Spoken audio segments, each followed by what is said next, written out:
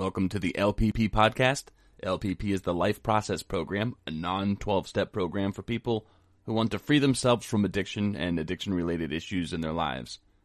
By the way, when I say addiction, I don't mean only drug and alcohol addiction, but also addictions to food, to love, sex, gambling, pornography, technology, and a whole range of other experiences.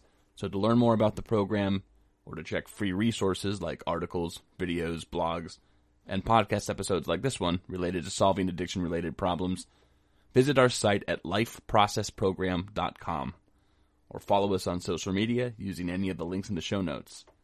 We've created a new series of episodes called LPP and Harm Reduction. The series contains 4 segments that you'll hear over the next 4 weeks. Today you'll hear part 1, which we call The History of Harm Reduction for Addiction. I don't need to go into too much preamble today. I think the episode explains itself quite reliably. Even if you don't know what harm reduction means with respect to addiction, that's explained fairly well in the episode as well. Just remember that if you have any comments or questions or suggestions about the episode, that you can reach us anytime at info@lifeprocessprogram.com. Enjoy episode number 1.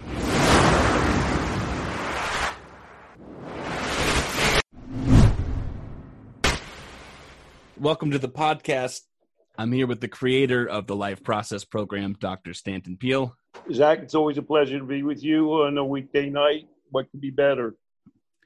I think that congratulations are in order, and I don't think I'll need to edit this out, that you, at least to some extent, put your newest book, which is your memoir, to bed. I've got a final manuscript submitted on my memoir, which is called A Scientific Life on the Edge, My Quest to Change How People See Addiction. So it summarizes my life to date. And, I'm happy about it, yes. I feel that's germane. I was thinking about, as we were preparing for this today, that I've come to know, at least 2, but let's say 2 different facets of your professional personality. There is the Stanton, who I think doesn't mind taking one on the chin as long as he gets closer to ground truth or some kind of understanding that's going to lead to greater good of humanity. And then there's the meta-aware you, the Stanton who reflects on the impact that he's made on the addiction field, how other people in the field imprison themselves with their own bad logic, no matter how many cogent warnings and suggestions that you offer, and how ironic it is that your ideas presaged any good sense that we now witness in terms of drugs and addiction and harm reduction. And I'm hoping that if I play my cards right, our listeners are going to get a glimpse into some sort of amalgamation of these 2 sides of you, because we're going to be talking about harm reduction. And the Life Process Program, of course, conceives that overcoming addiction doesn't necessarily mean that people stop using drugs or stop drinking alcohol altogether. That could be a position that they take. And it certainly doesn't mean that they'll stop having sex or stop eating or stop shopping. Precisely. After we coach people who want to get a handle on their eating or maybe promiscuity, and to that end, just as you say, we're not going to tell people to remain abstinent from food or to never be intimate with another person. It's just that way of thinking when you expand the concept, not only to drugs, but to just a range of experiences a person could have. That whole way of thinking about combating addiction is harm reduction at its core. I know I'm being long-winded, but let me just see if I could bring this all to a logical starting point. We as a staff were talking about harm reduction the other day, me, you, and all of the coaches in the program. And to be honest and frank, we were saying something like, we ought to do more to posit ourselves as the harm reductionists that we are. The idea of harm reduction is becoming popular, so we would be remiss if we didn't draw attention to that element of our program. And one of our coaches, her name is Dee, said, and I'll paraphrase, well, this program is created by Stanton Peele after all. And I guess the humor of that statement, as deep as it runs, can only be understood if somebody's aware of your history. So I might call you one of the founding fathers of harm reduction, or someone who's always been drawn to it and has always advocated that it be applied before anybody else. And you've even done so in the face of harsh criticism, to say the least. And today I want to talk to you about harm reduction, the history of the concept, and the history of your relationship with the concept. And I'd like to bring that history lesson right up to the present so that we can talk about what harm reduction means to you and to all of us in today's world and what it's going to mean for us in the future. Of course, I'm going to give you the floor now. I just asked that maybe before we turn back the clock too far, let's actually offer a definition. What is harm reduction in a nutshell? Let me start by saying I think that was a really great summary you gave about what my memoir is about and how I can be very frank about myself, and at the same time how I want to really propose my ideas in a way that, you know, gives them the central place that I think they ought to have. And harm reduction is one way to illustrate that. My fundamental way of conceiving addiction means that harm reduction is essentially a part of it. If you form a connection to something that's overwhelmingly negative because it fills your identity and your need package, it's an addiction. And there's nothing about that, obviously, that limits it to drugs. And as soon as you expand the concept to include other compelling activities, shopping, sex, love, that's, you don't want to, as you say, go without intimacy. You can't go without food. As soon as you see that essential definition of addiction, harm reduction's part and parcel of it. You can't escape harm reduction. And so for somebody to say to me, oh, I like your definition of addiction, I see addiction the way you do, only I feel abstinence is essential, that's a fundamental contradiction, and we're not really talking on the same wavelength. Now, when you say my definition of harm reduction, I devote actually the parts of my memoir are the background to me, the journey, which is sort of my life's course because I've been around so long. And in fact, my career was derailed due to harm reduction, and we'll get to that shortly. And then the third part is here, now, and then, which goes on to current issues about addiction. The fourth part is called What Will Happen to Addiction, What Will Happen to the United States, and What Will Happen to Me, you know, which is of pressing interest to me. But in the third part, and to some extent where I thought we might end up, but I'll throw it right up there. Harm reduction means focusing on improving a person's life. The issue of whether they're abstaining or not, it's not even secondary. It falls into place when you're addressing the appropriate issue, which is how are you going to help this person to be more fulfilled, to be happier, to be more successful, to live by their own values, a better, more satisfying life. That is what our program is aimed for. And obviously, it's involved with addictions and substances among them. That's going to involve some way of recalculating your relationship to those things. But that's the tail wagging the dog or whatever. How you deal with or approach or think about dealing with substances comes out of living your better life. Right. So let me go back way to what year were you born, by the way, Zach? In 86, after everything you're about to talk about. That's unbelievable. It's scary, but, you know, as I understand time, that's the way things work. You know, time goes on. Yeah. And sometimes people are born at different times. I'm coming to grips with that. I was doing some reading before we talked tonight, and I was thinking about how did all this happen before I was aware of existence. But anyway, go on. Sorry. Well, that's funny. You know, I have 3 children, and my oldest children are 10 years and 8 years older than my youngest. And a young child says, can't imagine there was a family before they were born. What do you mean you went to Disney World, you know, before I was, what the nerve of you? In 1976 and in 1980, the RAND report released reports at 18 months and 4-year follow-ups of the NIAAA funded treatment centers. And that population was quite alcoholic. They were drinking over 15 drinks daily at intake on average. And the RAND report found that that their outcomes if you tried to justify the treatment success on the basis of abstinence, you couldn't do it. But in fact, many people improved.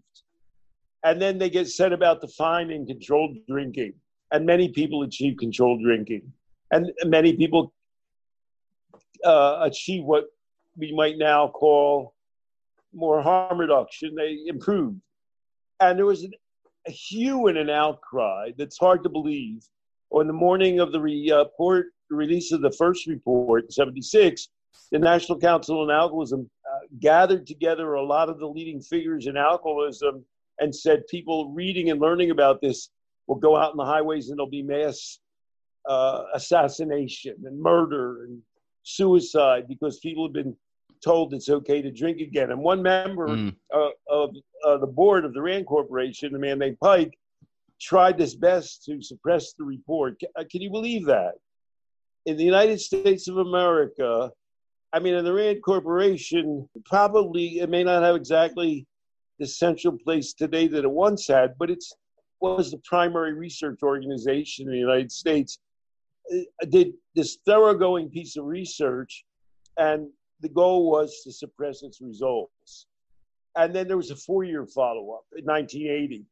Not quite the same hue and cry, but the response, the main result of the Rand report for me and for everybody was to realize how crazed American alcoholism treatment had become around abstinence. It had an abstinence fixation.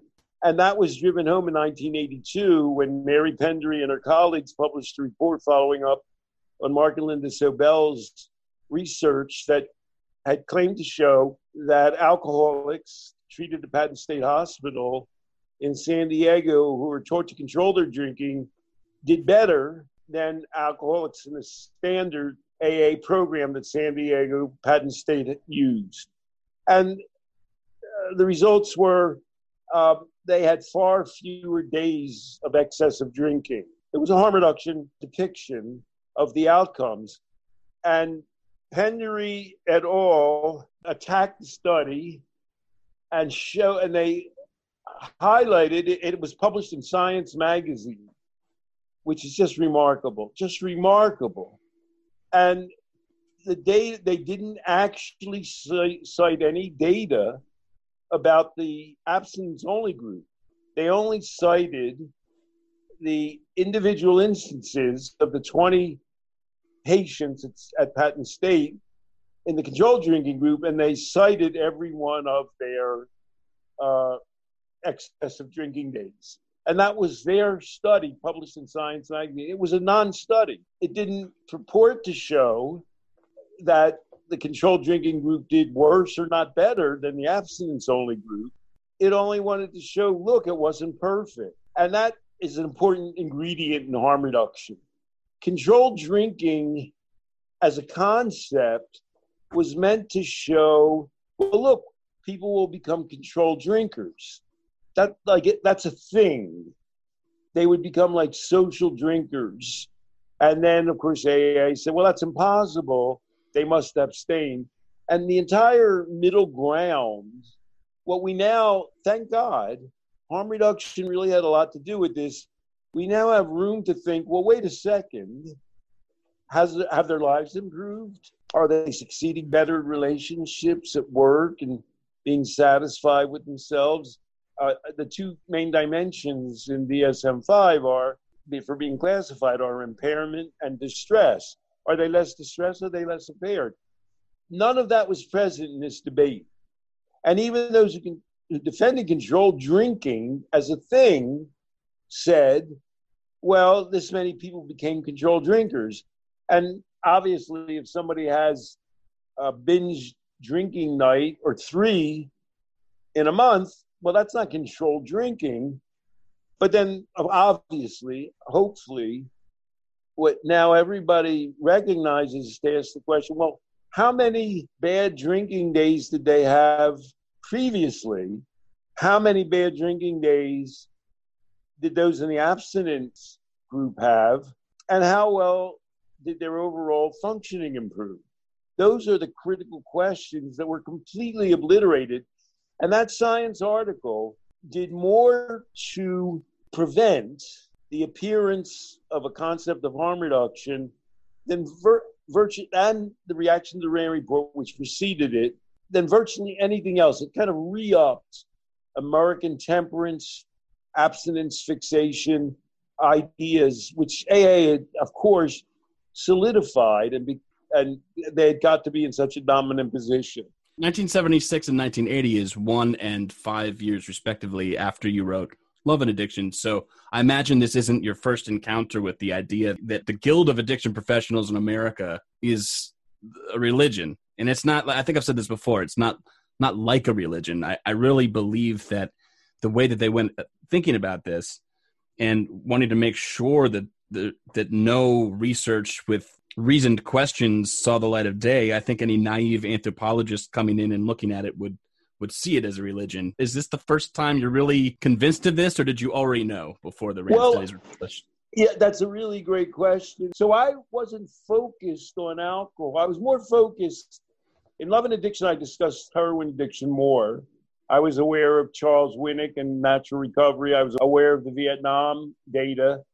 And so in 75, I published Love and Addiction. And by the definition that we've discussed, I already was harm reduction in Love and Addiction.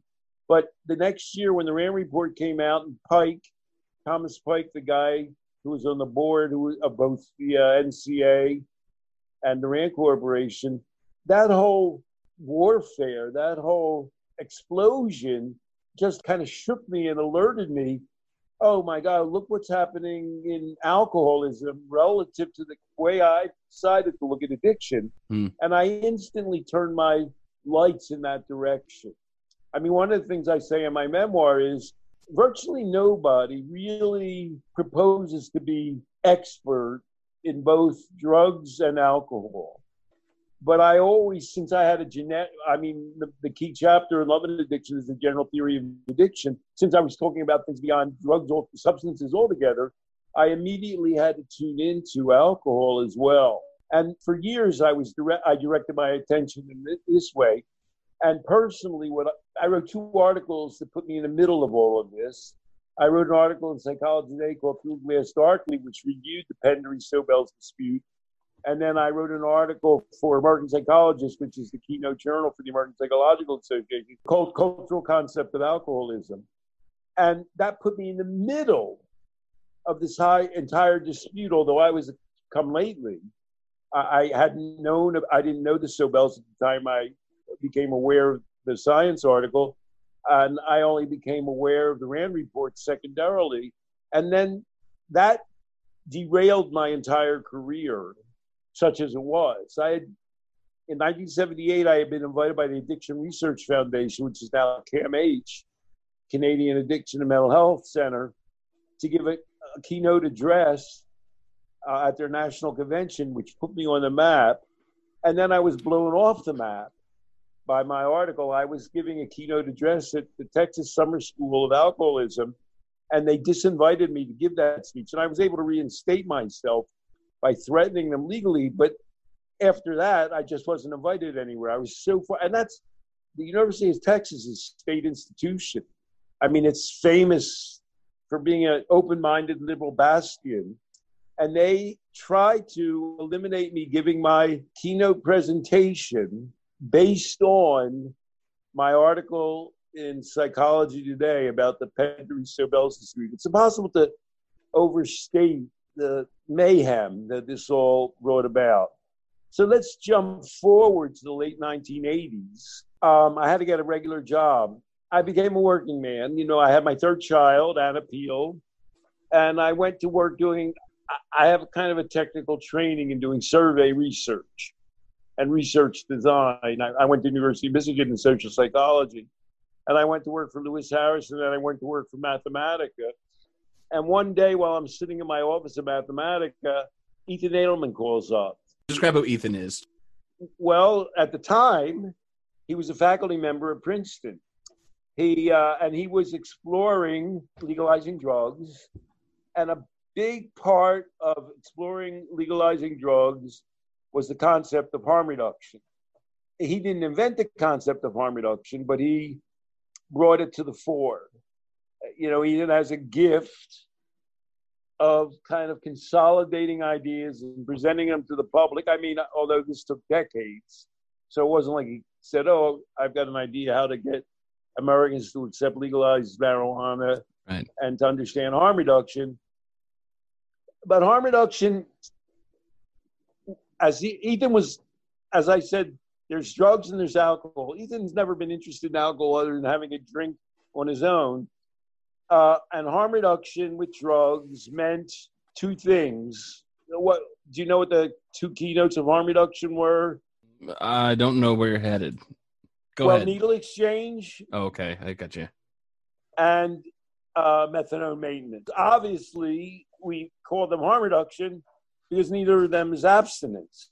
Controlled drinking was sort of, let's make people learn how to drink right. And harm reduction was, well, you know, people take drugs and everybody says don't take drugs, but people still take drugs. Now what? And so if you give them a clean needle, they wouldn't get AIDS. The AIDS crisis had begun.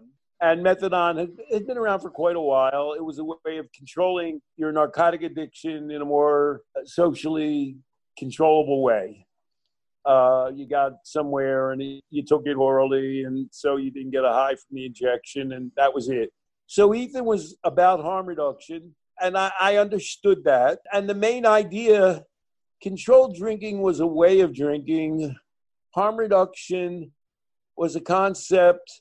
It was non-abstinence and taking off the worst rough edges of using a substance that often had negatives. And the big negative with harm reduction with heroin had become HIV infections. So, you know, Ethan took that ball of wax and built it to the Linda Smith Center and then to the Drug Policy Alliance.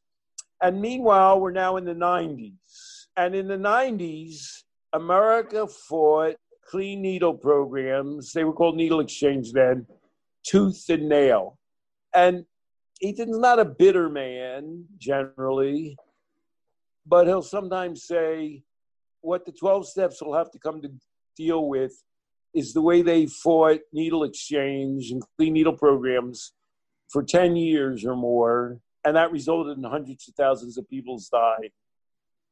HIV went from gay people to IV drug users, and we had an active core of politicians and addiction experts who were against harm reduction. Now, this is crucial because in their way of thinking, let's talk about Ethan and harm reduction, is the problem is abstinence-only thinking. That's the problem. Americans are so wedded to that they can't, it's almost as though they'd rather have people die than let them use clean needles. And just a little sidebar here, Ethan, I've seen him say, there has to be an accounting for hundreds of thousands of people dying. No, there doesn't. And I'll throw this out here. Maybe she'll sue me. Christine Whitman, I lived in New Jersey at the time. Christine Whitman was the governor of New Jersey.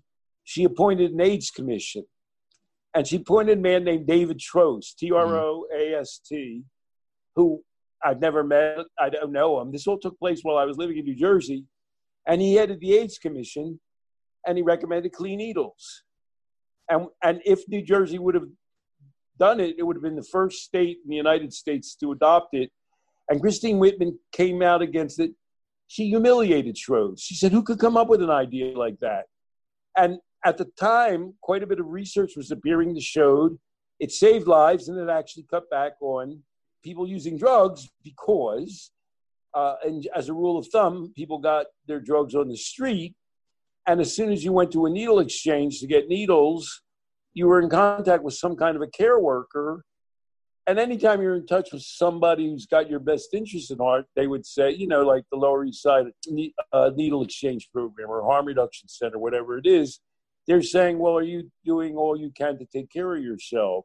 Are you eating all right? Are you avoiding infections? And by the way, if you want to quit taking heroin, perhaps that could be good for you. We have people here who used to take heroin and don't anymore.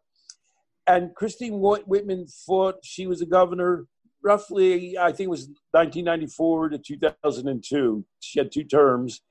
And she fended off needle exchange for 8 years. Christine Whitman is regarded as a liberal Republican. She'll appear today on the most liberal shows on television, on MSNBC, Morning Joe, and everybody regards her as a guru and will say, oh my goodness, look how anti-research and anti-scientific Donald Trump is, because she's a moderate Republican who can put down Trump. And she embodies know-nothing moralism, which is anti-harm reduction. You can see, right, Jack, why was Christine Whitman against harm reduction? Because she didn't want her kids to take drugs, and she just thinks people shouldn't take drugs. Oh, and I think it could be deeper than that too. Yes, what you said, risk averse, but part of the risk, I feel, at least part of the mechanism by which you could ignore something that's life saving, is that it would be a political risk also. So imagine you make the wrong noises, and because of you, something happens, and that something goes wrong, and it's on Whitman's hands that this political thing has gone wrong, and it's suicide for her.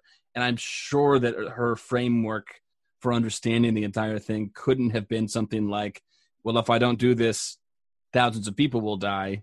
But in effect, consequentially, that is what happened. Well, let me ask you a quiz question. Okay. While Christine Whitman was governor of New Jersey, who was president of the United States? Was it Clinton? Yes, it was Bill Clinton. And imagine that Bill Clinton was in favor of needle exchange. Would you guess he was? I would guess that he wasn't. He wasn't. And his reason would be a little of what you said. He would just say, well, it's politically not saleable. The devil you know. Right. He's not going to come out as a kind of a reputed liberal, he would say. And, Bill Clinton knows how to get elected president of the United States. He must know something. Yeah. He would say it's a non-starter. You're not going to come out in the United States of America and say, well, we're going to set up program. I mean, the issue, to this day, the United States is the only Western government that does not federally fund clean needle programs. Mm-hmm. It at least stop making them illegal. You used to go to jail for creating a needle exchange. Christine Whitman encouraged local county sheriffs to put needle exchange activists in jail. I mean, she's a monster, and she's revered in New Jersey and on liberal stations. Bill Clinton was against needle exchanges too, and he would just, let's say Bill Clinton knows which way the wind is blowing. He just said, well, that's not going to work. I'm not going to, forget it. Now, this is as good of a time as any, I think, to ask you, what is it about you, if you can even be so reflective, that allowed you to both completely understand the destruction that this way of thinking caused, but also to be a vocal critic of this way of thinking, of this sort of status quo, take no risks, save no lives way of thinking? I mean, it put you, of course, fighting upstream against a dominant crowd. Well, that is what a great question. To hear Stanton's answer to this question, make sure that you tune in next Monday for part 2 of this series called The Life Process Program and Harm Reduction. Thanks so much for tuning in.